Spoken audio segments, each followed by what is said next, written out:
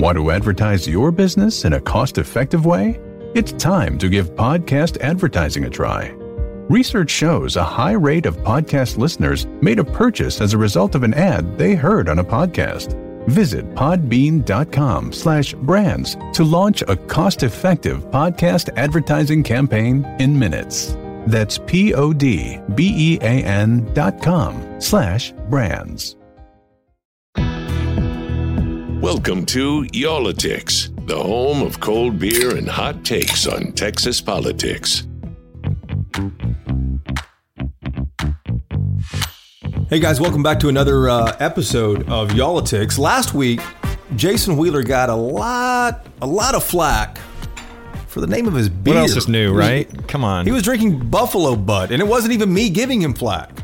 Was that what it's called? Buffalo Butt? Is that what it was? It was. It was called Buffalo Butt, and it was by Rahr and Sons out of Fort Worth. Yeah. And I tried to explain to people on social media who, maybe didn't like the name. I don't name these things. I just drink them, And let's remember, I don't even know how that ended up in my refrigerator. Like, that wasn't something I went out and decided to buy. It was there. Maybe your children brought it in. Maybe Mrs. Somebody else brought it into this household. You know what I've got this week, though? And this is actually a Jason Whiteley special. You recognize that right there, right? Blood and Honey. Blood and Honey. That's nice. This is your go-to, isn't it? I've seen you order this like 10 times. That's delicious in a pint glass, too. I tell you, I've got to go make a grocery store run because I'm doing Dos Equis. I had Tecate last week. Tecate last week, Dos Equis this week. And I have a German. I have like one random German beer in there and a couple of Heinekens that a friend of mine gave me. So now, do you add anything into the Dos Equis like you do with the Tecate? I should. Some tahini in there maybe, but no, I'd get it all over the place on this computer. I think you overdid it last week anyway, and that was we can't forget what a terrible pour that was. It's good to see you just drinking out of the bottle this time. And regular listeners to our podcast will remember when I spilled everything on top of our equipment pre-pandemic. And you spilled it the other day too. So I am. I'm taking it easy. There's a common now. Thread, right? And that's before he's even had a sip. So we've been doing a couple of, I think, fascinating interviews here, discussions that we've been having with folks who are part of Trib Fest this year. That's a big festival put on by the Texas Tribune. Last week, you'll remember, we had Beto O'Rourke. So, of course, we balance things out here, and we're on the right side of the aisle this week. We are, and we have Allen West. He is the current chairman of the Republican Party of Texas. Allen is a busy guy. I'm sure you've seen him. You may know something about him. He's a former lieutenant colonel in the Army. He was a congressman from Florida. He's hard to nail down and get for an interview. But he blocked off a half hour or so for us today for this episode. And as you're about to hear, man, you can tell how busy this guy is because his Skype would not stop ringing in the middle of our conversation. Yeah, there's like 5 other people who are now complaining, saying exactly what you just said. This guy's really hard to get for an interview because he kept pressing ignore while we were still talking to him about a wide range of subjects, everything from the state of politics here in Texas to what he expects nationally come November. And he's not believing those polls. You have a hell of a resume here. Lieutenant Colonel in the Army, Bronze Star recipient, congressman from Florida, now chairman of the Republican Party of Texas. What should we call you? Mr. Chairman, Lieutenant Colonel, Allen? What do you prefer, Mr. West? No, Allen is fine. Mr. West was my dad. Love that. Well, Allen is easy. I like that. We appreciate that. Hey, we're 50 days away, Allen, from the presidential election. Polls have showed that it's going to be tighter in Texas than we've seen in a couple of decades. Ted Cruz has even said, hey, we need to take this seriously to his fellow conservatives. How close do you think it's going to be between Biden and Trump in our state? Well, I really don't think it's going to be that close because just think what happened this past weekend. You had over 7,000 cars and trucks in a Trump train in Laredo, Texas. A couple of weekends ago, you had a Trump train that was organized and happened in the Rio Grande Valley. So you are seeing things happen that are not typical of the previous election cycles. And why do I think that is occurring? It's because this is about principles and values. And the very first thing that this really does come down to is that rule of law and law and order, as opposed to the rule of the mob. And when you look at Austin, Texas, and the fact that you can't really go down on 6th Street at night in Austin, Texas, it's all boarded up. The homeless situation is there, the defunding of the police by $150 million. The fact that we know now 90% of the live music establishments in Austin, Texas will not be coming back. People are seeing that, and people are concerned about that. And Texas has the 10th largest economy in the world. So I know that a lot of the polls are calling it close. Those are a lot of registered voter polls. But I think that when you get out and about in this state and you see the energy, you see the concerns on people's faces and their thoughts, I don't think it's going to be as close as some people are saying. So you think the polls are wrong? Well, I tell you what, you look at the track record for polls in the last few election cycles, I would not be betting with them. I think that the biggest poll that I see out there right now is the poll when you start to look at the gun sales, when you start to look at the ammunition purchases, when you start to look at, see who is out there taking concealed carry license classes. And those are suburban white women. And I see them every single time when I'm out and about. And that's a very important poll that no one is taken into account. So I play the game like it's fourth quarter. I'm down by 2 touchdowns, but I got the ball. But I think that there's going to be a really interesting result. When you think about what just happened out there in Los Angeles County with those 2 sheriff's deputies being shot, I mean, really, they were targeted for assassination in an ambush. That's something that the American people, and especially here in Texas, we support our law enforcement. We back the blue. We defend our police. We don't want to see them defunded. How important are suburban women to the November vote? I think it's hugely important. And when you look at the issues out there, like I say, safety and security, their concerns, as well as education for their children, that's another big concern. And think about the vote that was just taken by the Texas State Board of Education, this sex education curriculum that I think this very radical leftist agenda wants to impart. That was voted down just 9-6. That's how close things are here in Texas. So there's a concern about educating our children, not indoctrinating our children. And then also you live in a state, sadly, Texas is the #1 state in the United States of America for human and sex trafficking. It was just a couple of weeks ago, we had 10 human trafficking stash houses that were busted along the Texas-Mexico border. So that's also a big concern for suburban women. Yeah. And so, when you start talking about defunding police and abolishing ICE and making our streets more dangerous, that's not something they want to align themselves with. Well, Alan, a lot of these, some of the problems that you're citing here, though, there would be people on the other side who would say, but this has been happening under Republican control of this state and this country. What do you say to people? Well, I would say to them that if you can imagine that you have this situation with Republican control, imagine how exacerbated it would be under Democrat control. At least we have a Republican governor that wants to secure our borders. We have people on the left side that say we should have open borders, that we should, I don't know what this is. Is that yours? You got multiple calls coming in there. Tell them you're busy with us, Alan. Yeah, no, I don't know where that came from. I think someone confused. Hey, who was that? Was that the White House or who was that? No, I doubt that. It could have been.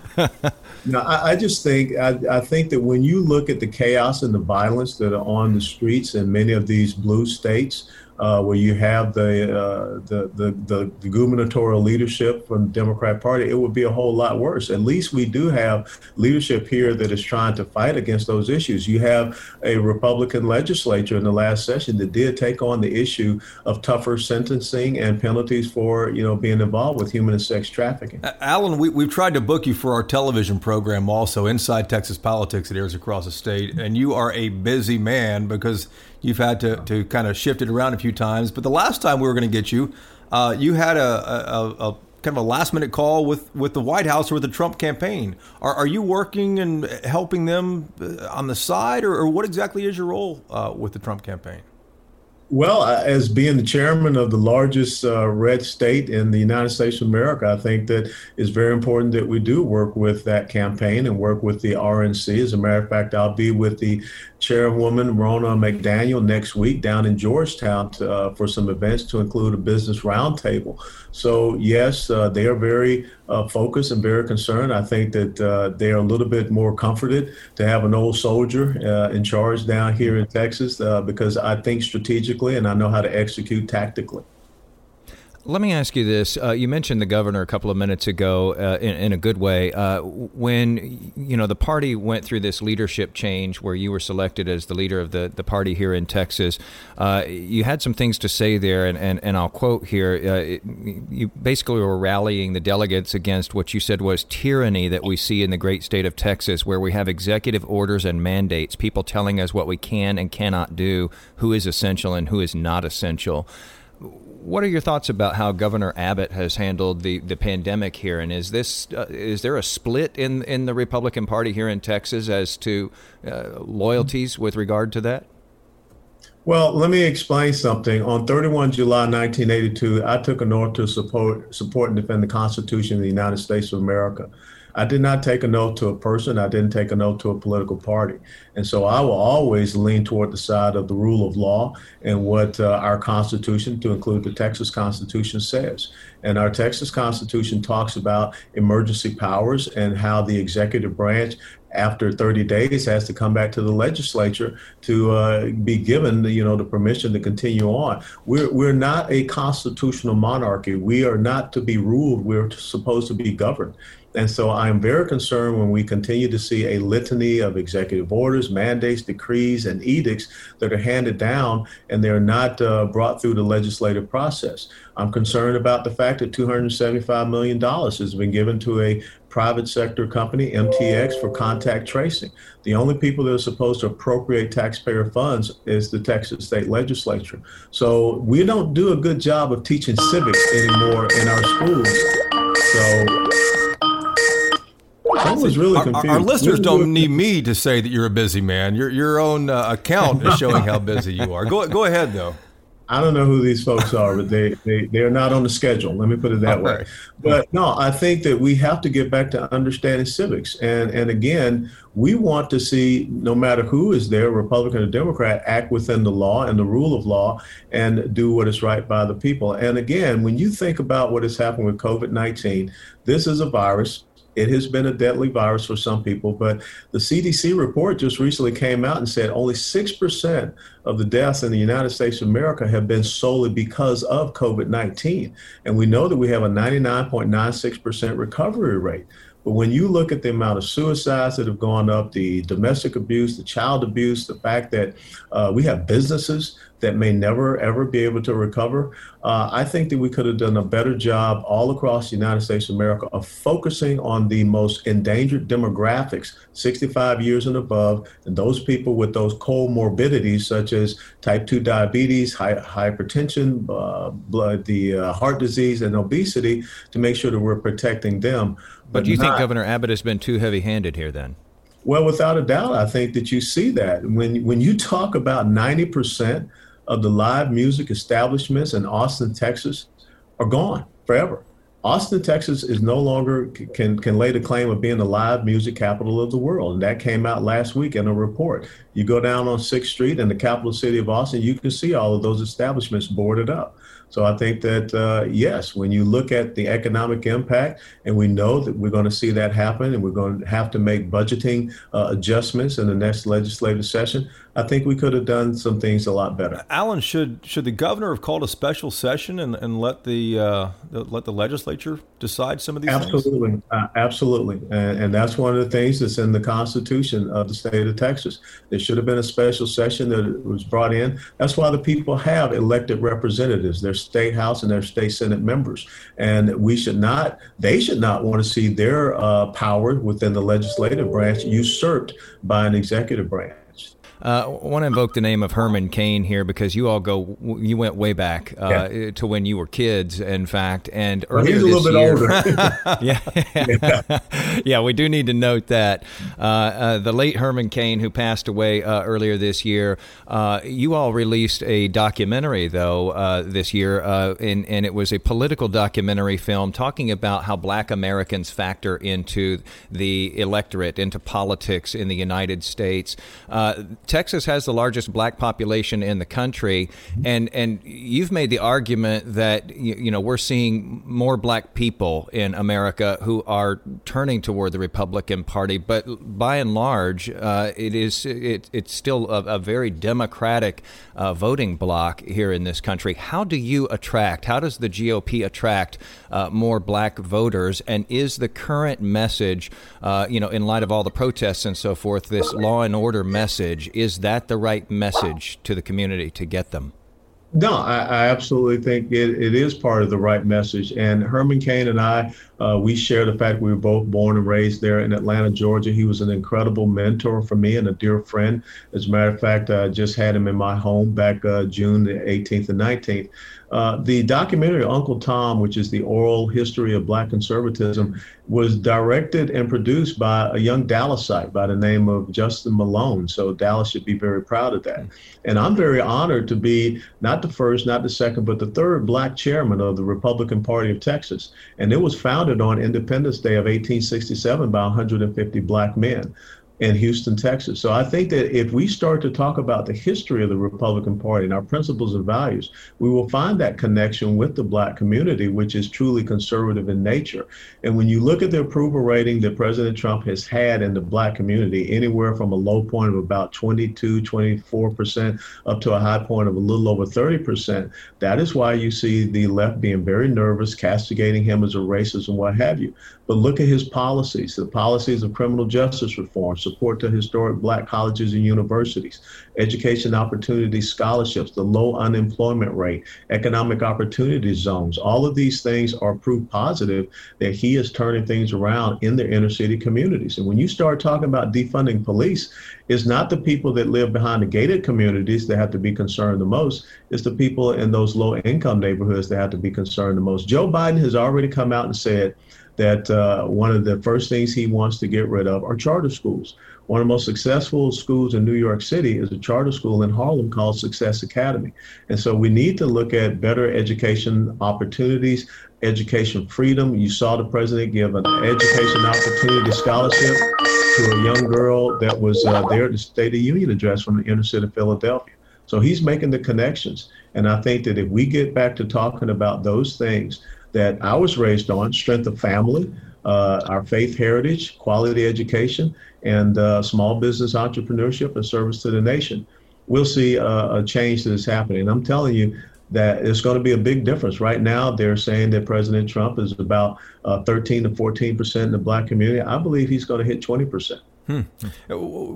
Let's talk a little bit more about that. What are your plans as a state chairman to make inroads in the big cities that Democrats have in this state? I mean, you guys have it locked up in the rural counties, and the fight is over kind of the suburban women that we talked about a moment ago. But the big cities is kind of where you guys need to, start making inroads, isn't it?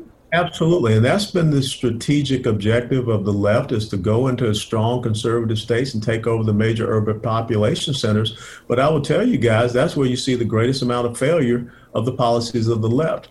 So I think the most important thing that I will be doing and have done to this point is to go into the cities and talk about this, to go in and talk, to the Black communities, Hispanic communities. I had a great interview this past weekend with Saigon Radio, which is the Vietnamese community, media outlet here in Texas, huge Vietnamese community here. So when you're starting to engage people, and that's not outreach, I mean, engage is constant, 24/7, 365 contact, and talk about policies of inclusiveness that deal with these issues that they are facing. I don't know why LifeZet TV keeps calling me, but when you're talking to them about those issues, I think you make the connections. And then, guys, think about this. I'm a guy that was born in 1961 in the inner city of Atlanta, Georgia, in a blacks-only hospital. So if there's anyone that can be a testimony to the equality of opportunity that this great nation affords, that allows any child anywhere, as long as you have a drive and determination, good, strong family, you can achieve whatever dreams, desires, hopes, and aspirations you want. My dad was a corporal in World War II in the United States Army, and he raised a son who became a lieutenant colonel and commanded a battalion in the United States Army. Now his grandson will soon be a lieutenant colonel in the Army as well. That's the American dream. That's what we want to take into all communities. Let me ask you about that. You mentioned, let me turn my phone off here too, man. I'm embarrassed that mine's ringing over here. You mentioned the service, and thanks to 3 generations of your family for the service. But I'm curious about the comments that President Trump has reportedly made in the past. The Atlantic reported that he called servicemen and women who died suckers and losers. The Trump administration apparently removed the POW MIA flag from atop the White House. We all remember things he said about the late Senator John McCain. What are your thoughts on this as someone who you described as being an old soldier? What do you think about this? Well, first and foremost, I will tell you that Atlantic story has pretty much so been debunked. Even John Bolton, who is not a friend or a fan of President Trump, came out and said he never heard any of those comments. John Kelly, Sarah Huckabee Sanders, the press secretary, no one has supported those comments. Well, in fairness, there were several other news organizations that said that they were able to verify parts of that, including Fox News. Well, I know, but if the people that were right there with him, I don't think that General John Kelly, who was a retired Marine 4-star general, who also had a son that was killed in service to this nation, would allow a commander-in-chief to say something of that nature and not correct him on the spot and not come out and say anything about it later on. So that's where I put my faith, trust, and confidence in, not so much a lot of the media outlets that are seeking to propagandize a message. But let me talk about the results. You don't hear about ISIS anymore. You don't hear about al-Baghdadi. You don't hear about Soleimani. I don't think we have seen any of our sailors being held at gunpoint on a riverine assault craft by the Iranian Revolutionary Guards Navy. So we are looking at the results. We're looking at a military that their capability and capacity has been rebuilt. And I still have friends. I have a nephew that is still in the military, and they are telling me what's going on. And they're telling me that right now their morale is a lot better because they have a commander-in-chief that has allowed them to take the fight to the enemy. So I know that the left probably wants to try to undermine the president and undermine his relationship with the military. But you look at our national security posture, you look at our foreign policy right now, it goes back to what Ronald Reagan talked about, peace through strength. I want to ask you about your days in Florida. You were a congressman there before you moved here to Texas. And how instructive was that for you there? Because Florida, Florida is one of those states where it is always close. Every election, it's within a point. What do you bring to the job here in Texas? I know that you don't believe what these polls are saying right now about what we could see in November. They're showing a tight race here in Texas. Are you able to draw on anything from your Florida days, though, as you strategize how to lead the party here in Texas? Well, sure. Well, one of the most important things is I remember election night back in 2012 being up by 2,000 votes. Then a little after midnight, there was a 4,000 vote shift, and I was down by 2,000 votes. So I think one of the most important things that I can bring to the table is make sure that we have integrity in our electoral process and systems. I'm very concerned about some of the things that we have seen the county clerk down in Harris County try to do with this mail-in balloting, which is a big difference between absentee balloting. So I think that's what I can bring to the table, because having to deal with Brenda Snipes, Susan Bucher, and Gertrude Walker, who were 3 county clerks down there, supervisors of elections, that did not have very good backgrounds when it came to integrity of elections. So I think that's one of the most important things, that keen eye of understanding some of the tricks of the trade out there that the progressive socialist left would try to use, because they want Texas. I mean, the main reason they want Texas is to control the redistricting. They want to control the courts here. They want to flip our Texas State House, and we cannot allow that to happen. Like I said, Texas has the 10th largest economy in the world. The United States of America is a net exporter of energy resources and energy independent because of Texas. I don't see why we would want anyone else, especially the left with some of their visions and policies, to come here and overtake Texas. Let me dovetail off of that real quick, if I can, just with respect to mail-in voting. What if what if someone out there is in one of these high-risk groups? They don't meet the eligibility, though, let's say, to be able to send in an absentee ballot here in Texas, but they want to vote Republican. What do you say to that person who's concerned about going to the polls in person? I would say to that person, first and foremost, you can send in an application to get an absentee ballot. That is something that you are able to do. But what we saw happen here in Dallas County, to try to change Texas election code to say that someone that is fearful of having COVID-19, they should get a mail-in ballot. Look, they just had the election up there, their primary election in Wisconsin. They did it in person, and I think they had a very, very small amount of COVID issues. And furthermore, if people are able to go out to the Home Depot, to Walmart, and things of this nature, and when you consider the men and women who are our soldiers, sailors, airmen, Marines, and Coast Guardsmen who are pulling 18 24-hour patrols and duties and watches, you think about our first responders and police officers, I think that we can put on a mask, and if you need to, and if you want to, and you can go out there and participate in the electoral process. Now, if you are quarantined, absolutely, you should be able to request that absentee ballot. Hey, before we let you go, a couple last things here, Alan. I don't know the story about how you got involved in conservative politics. Did you know early on that you were interested in certain candidates, certain ideas, or did something happen throughout your career and growing up? Well, that's what it's all about, growing up. I had two great parents. You know, my dad was born in 1920. My mom was born in 1931 down south.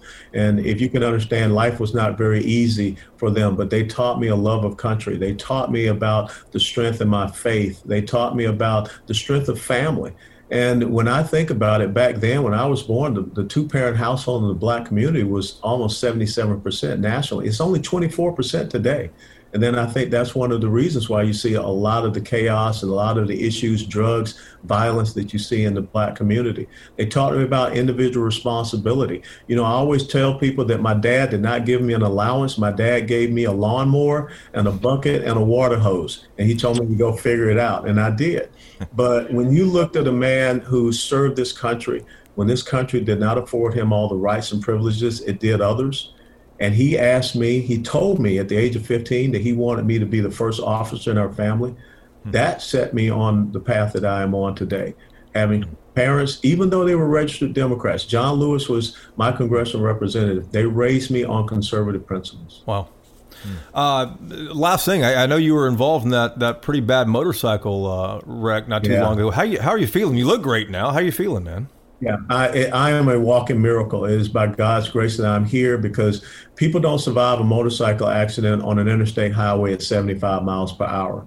So the fact that I've completely recovered, I mean, I'm back running up to 5 miles, doing push-ups and swimming. I've got probably a month and a half, 2 more months of therapy on my shoulder, but 3-month checkup, the socket bones and everything in my shoulder have completely healed. Wow. No scar tissue, the cartilage is fine. So I just give praise and honor to God for saving and sparing my life. Are you still riding? No, I'm not going to ride anymore. I rode for 35 years, but I tell you, I can't put my wife, my daughters, and so many of my friends through that again. Because my wife had to drive from here in Garland, where we live, down to Waco, and all she knew was that I was in a motorcycle accident, and that was tough on her. Well, Alan, I'm glad you're doing better, and I hope the rest of the therapy goes well too. Thanks for the time today, and good luck come November. My pleasure. Good to be with you guys.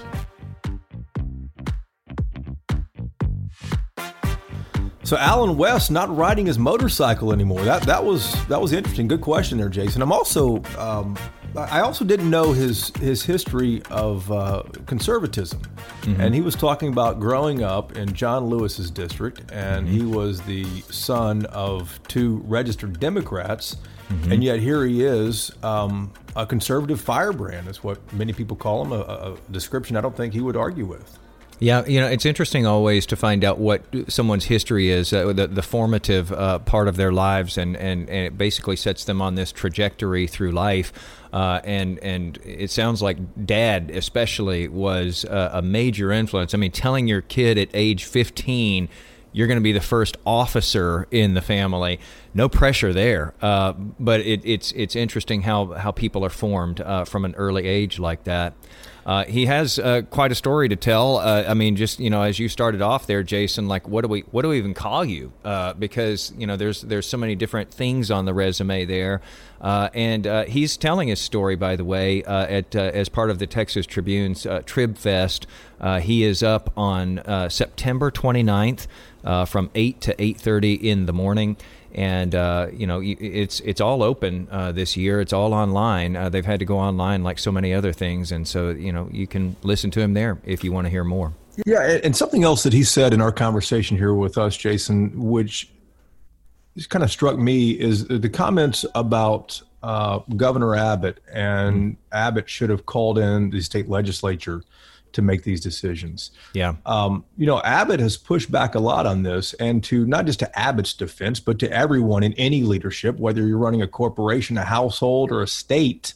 There was no rule book or playbook for handling this thing. So they kind of felt their way through the dark on it. But if you're an elected official, there's some accountability there. So you obviously answer to the voters. It's interesting to hear that the chairman of the Republican Party of Texas thinks that the governor was too heavy-handed in his response. And that does bring up some questions. We're just a couple of less than 2 months away now from a huge election nationally and here in Texas, where we could see some tremendous things happening. It could go either way in some cases. And Republicans are in a position right now where they're sounding the alarms to voters and saying, hey, we need you to show up because, this thing is tight in a lot of these different races. It is interesting to see that, and that's why I asked, is there division within the party right now? Because, Governor Abbott has his supporters in the party as well, but this was a pretty strong detraction. And so it makes you wonder at this critical time when we're in this home stretch, does that distract? Does that cause friction? Does that cause an issue when you're going into a really important election here? We shall see. But again, it's going to be close here in Texas. It looks like anyway, according to the polls. But Alan West says don't believe those polls necessarily either. So. Yeah, we will find out soon. 50 days away. That's hard to believe. Less than 50 days away when you hear this podcast. That's remarkable to me. Yeah, it's coming. Thanks, as always, everybody, for listening to us for another week. Be sure to subscribe so that you can get these every Tuesday when we drop them. And let us know what you think on social media or leave us a comment there. And maybe my choice of beer this week won't get panned for the name this time. Yeah, and who you'd like to hear from, too. If there's a figure in Texas politics, hey, we'll certainly reach out and see if we can and grab them. And if you have any beer suggestions for Wheeler, I'm sure he'll definitely take them, or whoever buys the groceries in his house, which remains uncertain as well, too. But anyways, thanks for listening this week, and we'll see you next Tuesday.